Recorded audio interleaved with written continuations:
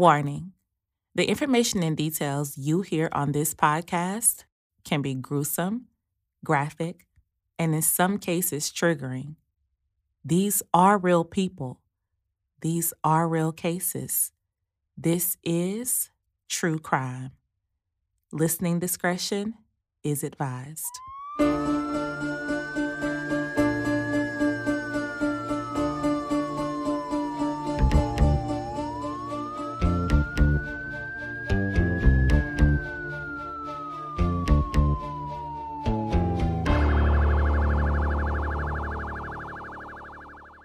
Welcome back to another episode of Couch Detectives. I'm your host, LB. That's me. And let me start this episode off by saying Happy Mother's Day to all you mamianas out there. Turn up, turn up. I hope you have the most amazing day ever, and I won't keep you long today so you can get out there and celebrate. To all of my loyal listeners, hello, hello, hello. Thank you for your continued support. You are simply amazing. If this is your first time tuning in, welcome to the family. I hope you enjoy this episode, and it will encourage you to stick around and subscribe on whatever platform you're listening on. Also, be sure to follow Couch Detectives Podcast for visuals and updates on Instagram at Couch Detectives Podcast. Before we jump into it, May is Mental Health Awareness Month, and as an advocate for mental health, I encourage each and every one of you to partake in activities that will enhance your mental health, not just this month, but daily. Like, seriously, take care of yourself. And if taking care of yourself means therapy and you don't have a therapist, head over to betterhelp.com, where making professional therapy accessible, affordable, and convenient is the goal. They offer access to licensed, trained, experienced, and accredited psychologists, marriage and family therapists, clinical social workers, and board licensed professional counselors all over the world to anyone, anytime. So head over to betterhelp.com and start your journey to self-care through therapy today. And because it is Mental Health Awareness Month, all of my cases will have some aspect of mental health to them. Did you know that individuals with schizophrenia and bipolar disorder are responsible for approximately 10% of all homicides in the United States and 33% of the mass killings? I'll be giving you random mental health and murder statistics throughout this month, but for now, let's jump right into it.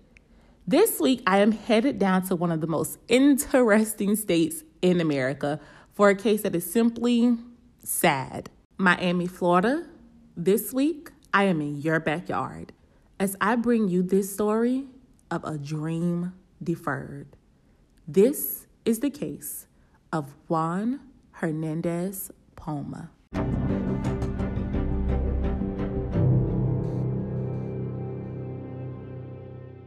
In 2010, we have 37-year-old Juan Hernandez Palma.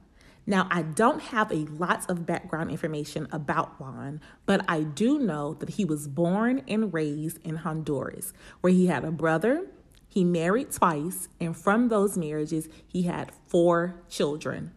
I also know that since childhood, Juan was committed to working. He and his brother Dennis began working at an early age to help out their family. Juan's love for his family and wanting to provide for them took him to America in 2006 when he was 33 years old to pursue better jobs. He wanted to give his family a life that he felt like they deserved, and he felt like it was his responsibility to do that. So he left from Honduras to America in 2006, and not long after that, his brother Dennis followed him. So in 2010, Juan was 37 years old and Dennis was 24 years old. There was a significant age gap between the two of them. It was a 13-year age gap, but they were still really close. I feel like I always say, like, the victim or whoever I'm speaking about, they were really close to their family. And in most cases, they really were. I have to find some cases where there were some family rifts. I know there are some out there. When they arrived in Miami, they immediately began looking for work and eventually both landed jobs in construction. So they started working for the same company. Then they eventually also rented an apartment together and started sending money back home to their families in Honduras. They both wanted to give their children and their parents and their spouses back home the best life possible. They wanted it to be worth it. They made their way to America for the sole purpose of providing for their family. Dennis really saw his big brother Juan as like a father figure, and they were really, really after this American dream. Now, they moved to the Little Havana area of Miami, which is a vibrant, colorful, and culturally rich area riddled with many Cubans and Spanish-speaking individuals, just like Juan and Dennis. But the Little Havana area also has some dangerous sides to it. However, Juan was not there for any of that. His goal was to work for a better life, and that is what he was doing. While living and working in America, as I said, he constantly sent money back to Honduras to support his family. So when he got some news from back home about that very family that he was supporting, it turned his world upside down. In 2008, while Juan had been in America for 2 years, he learned that his second wife was having an affair. This is the wife that he's currently married to. But she wasn't just having any affair. She was having an affair with his son from his first marriage. A wife and a son that he was supporting, that he was in America working hard for, were currently having an affair. Now, affairs in general are devastating, but to learn that your son is sleeping with your wife is another level of devastation, and it caused him to become extremely depressed, like extremely depressed. And to deal with that, he began drinking, really drinking, heavily drinking. And when he started drinking, it's been reported that he became hard to deal with. But that's just the way that he dealt with his pain. He also became suicidal and homicidal at times. This news about his wife and his son really took a toll on his life. This is not something that anyone expects to hear, especially not at this level of betrayal. Juan was losing it. His brother said that the more he drank, the more belligerent and suicidal he became. And this was very scary for him. He literally saw his brother withering away right in front of him. So when a call came in to the police in May of 2010, it really wasn't a surprise to anyone. In May of 2010, Dennis calls the police and tells them that they need to get to his apartment and get there fast. When they arrive, they see Juan Hernandez Palma laying in a pool of his own blood. The scene looks pretty horrific as there is blood everywhere. But Dennis tells them that Juan had committed suicide. He stabbed himself because of the depression that he was dealing with. He said that Juan called him and was like, "I don't want to live anymore. Either I die or I go back to Honduras." Dennis said he went by to check on him, but then he just left and went to his girlfriend's house for the night. And the next morning, he came back over to the apartment because he had a premonition that his brother committed suicide. And there Juan was, laying on the floor.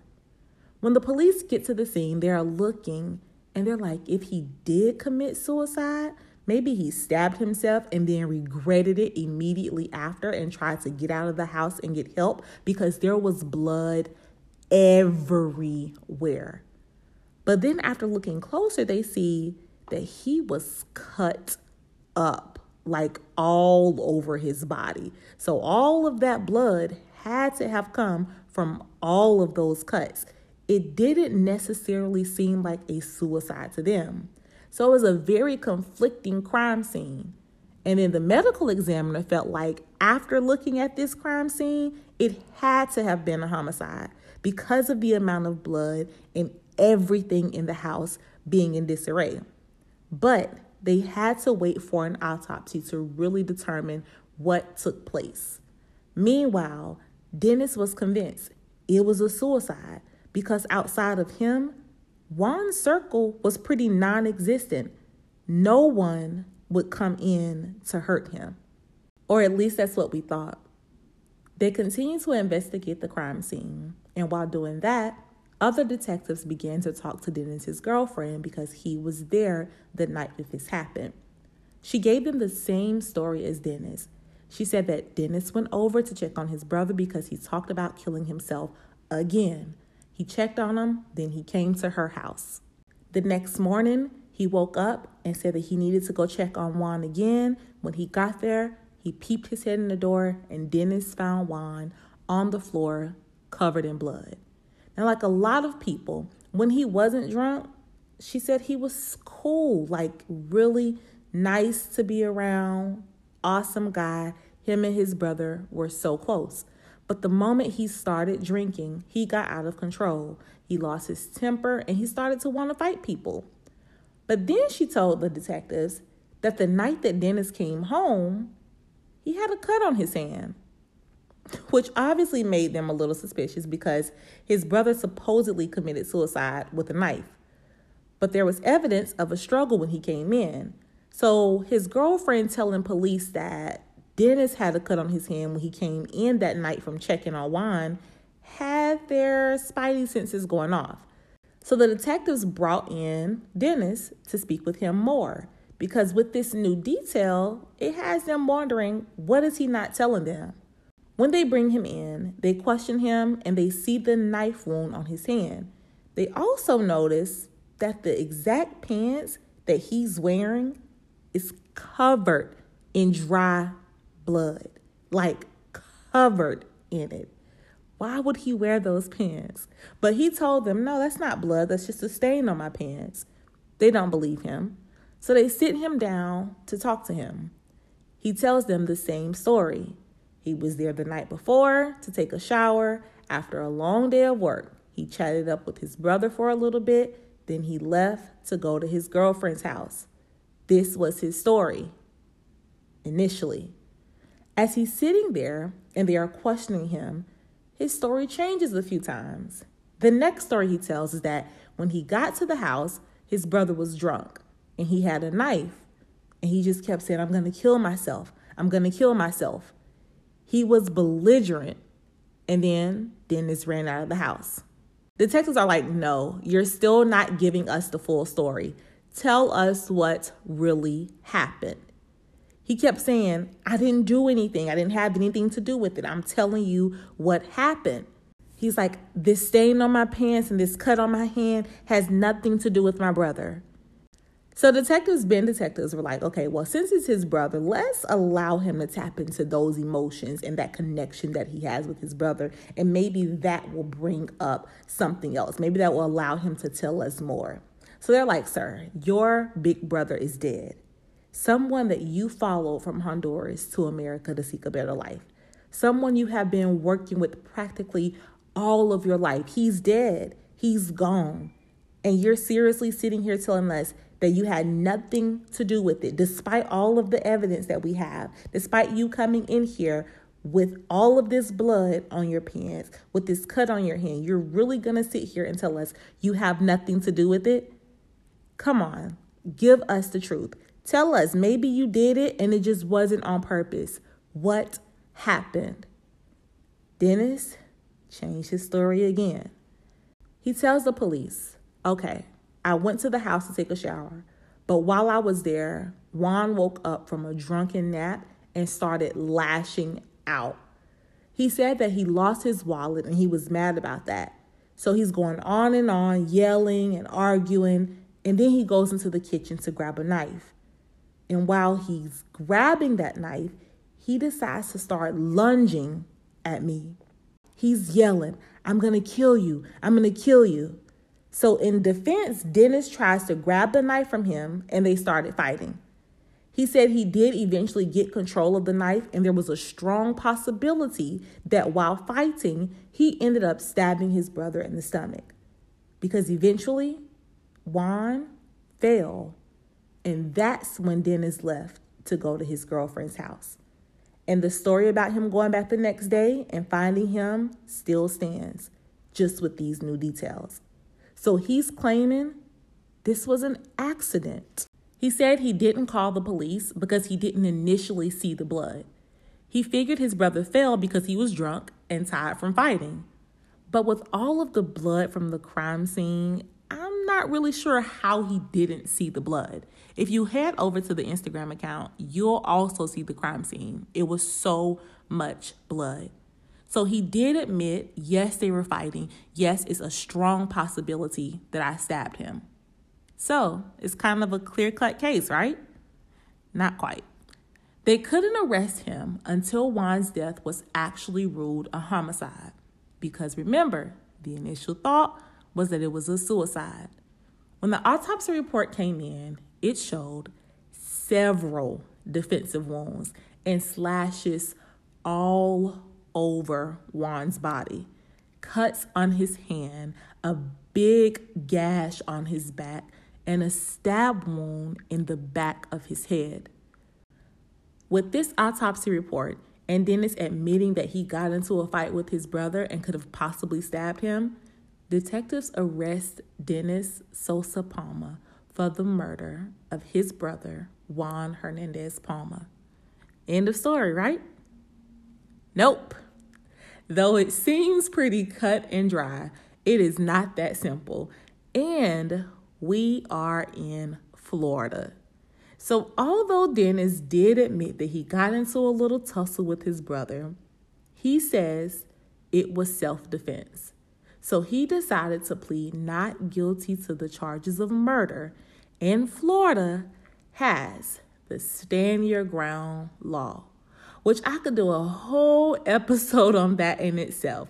But for those of you who are unaware, the stand your ground law allows people to respond to threats or force without fear of any criminal prosecution. So it pretty much gives people a license to kill, allowing those, even if they started the confrontation and even when they can safely de-escalate the situation by walking away, if they feel like that at any point their life was threatened, they are allowed to stand their ground, usually by deadly force. And this is the defense that Dennis and his attorney was going to put up, because he stated when he went to the house, Juan attacked him. But the problem that the prosecution is having with that is that Dennis initially lied to the police. If it was self-defense, why not say that? He also did not call 911 immediately after the fight, and Juan had so many lacerations and defensive wounds on his body. They say it was brutal, so it was more than self-defense. This was murder. Dennis's lawyer was not going to allow that. He argued that Dennis had never had any experience with the law. His English and education was limited. So the way that he initially interacted with the police wasn't a sign of suspicion. He just genuinely didn't know what to do. And because of how police interactions are in Honduras, he also didn't trust the police, and he was scared. Dennis stayed in jail for 2 years as he awaited his fate. Because he was going with the stand your ground law, they had to present their motion to a judge before even determining if it was going to be a trial. So on August 6, 2012, the prosecutors and the defense presented their evidence to a judge. The prosecutors decided to argue for second-degree murder because of all of their evidence, but the defense is standing with this stand your ground law and saying that it was self-defense because of how Juan got when he was drunk. The defense told the judge about an incident that happened the year before when Juan and Dennis were working together in Louisiana, and Juan got drunk and accused his brother Dennis of stealing a CD. He got so mad that in his drunken rage, he jumped on his brother Dennis, like beating him bad and even stabbing him in the face. This was the first time his brother, the person he had looked up to his whole life, had done something so hurtful to him. He was shocked. He had no idea what to do, and he didn't think that his brother would ever do something like this. But he also knew how his brother was when he got drunk. So the time leading up to Juan's death, Dennis just tried his best to stay away from the apartment that they had together as much as he could. He spent as much time as he could with his girlfriend, and that incident took a toll on their relationship. But eventually, they did try to patch things up. However, the defense argued that this was a pattern for Juan, and this time, when he decided to jump on him, Dennis defended himself because he could have died the last time and he didn't want to die this time. Prosecutors and the defense called the detectives, paramedics, the medical examiner, Dennis's girlfriend, and even Dennis himself to testify. And after listening to everyone's testimony, the decision was up to the judge. She would either allow the stand your ground law and Dennis would be free right then and there, or she would say that the prosecution had enough evidence to go to trial. She took the evidence and came back with this ruling on August 17th, 2012. This court had an opportunity to observe the respective demeanors of the witnesses and assess the credibility of each. In particular, the court evaluated and weighed the testimony of the defendant. There was no evidence to support the claim that the defendant was the initial aggressor. The defendant's motion for statutory immunity from criminal prosecution is hereby granted. She believed it was self-defense and granted the stand your ground motion. There would be no trial. Dennis Sosa Palma was free, found innocent of the murder of his brother, but not fully free.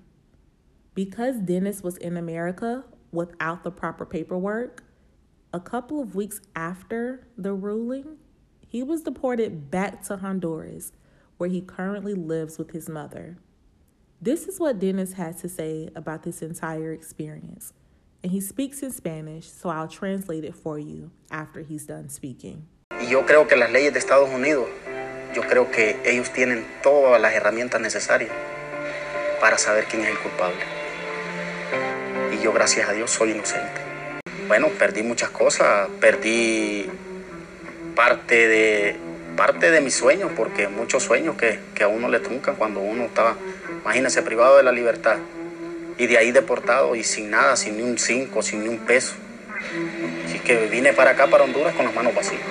He said he feels like America has the necessary tools to determine who was innocent and who was guilty, and he thanked God that he was found innocent. But he has lost a lot.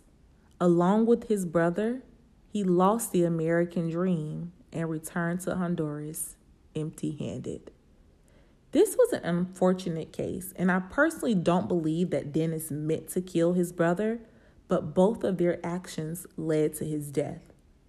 Juan was battling severe depression, and I'm sure there could be many things said about how he chose to deal with it, but his vices were his vices. As an individual trying to make it for your family, just to be betrayed by the family you were working so hard for would take its toll on anyone. And to be in America without the correct paperwork, where else could he have really turned to for the help that he so desperately needed? It was a tragic end to what could have been a beautiful story. Today, let's remember Juan Hernandez Palma, not for his mistakes, but for the hard-working man that he was. Until next time, Couch Detectives, keep an eye out on your backyard.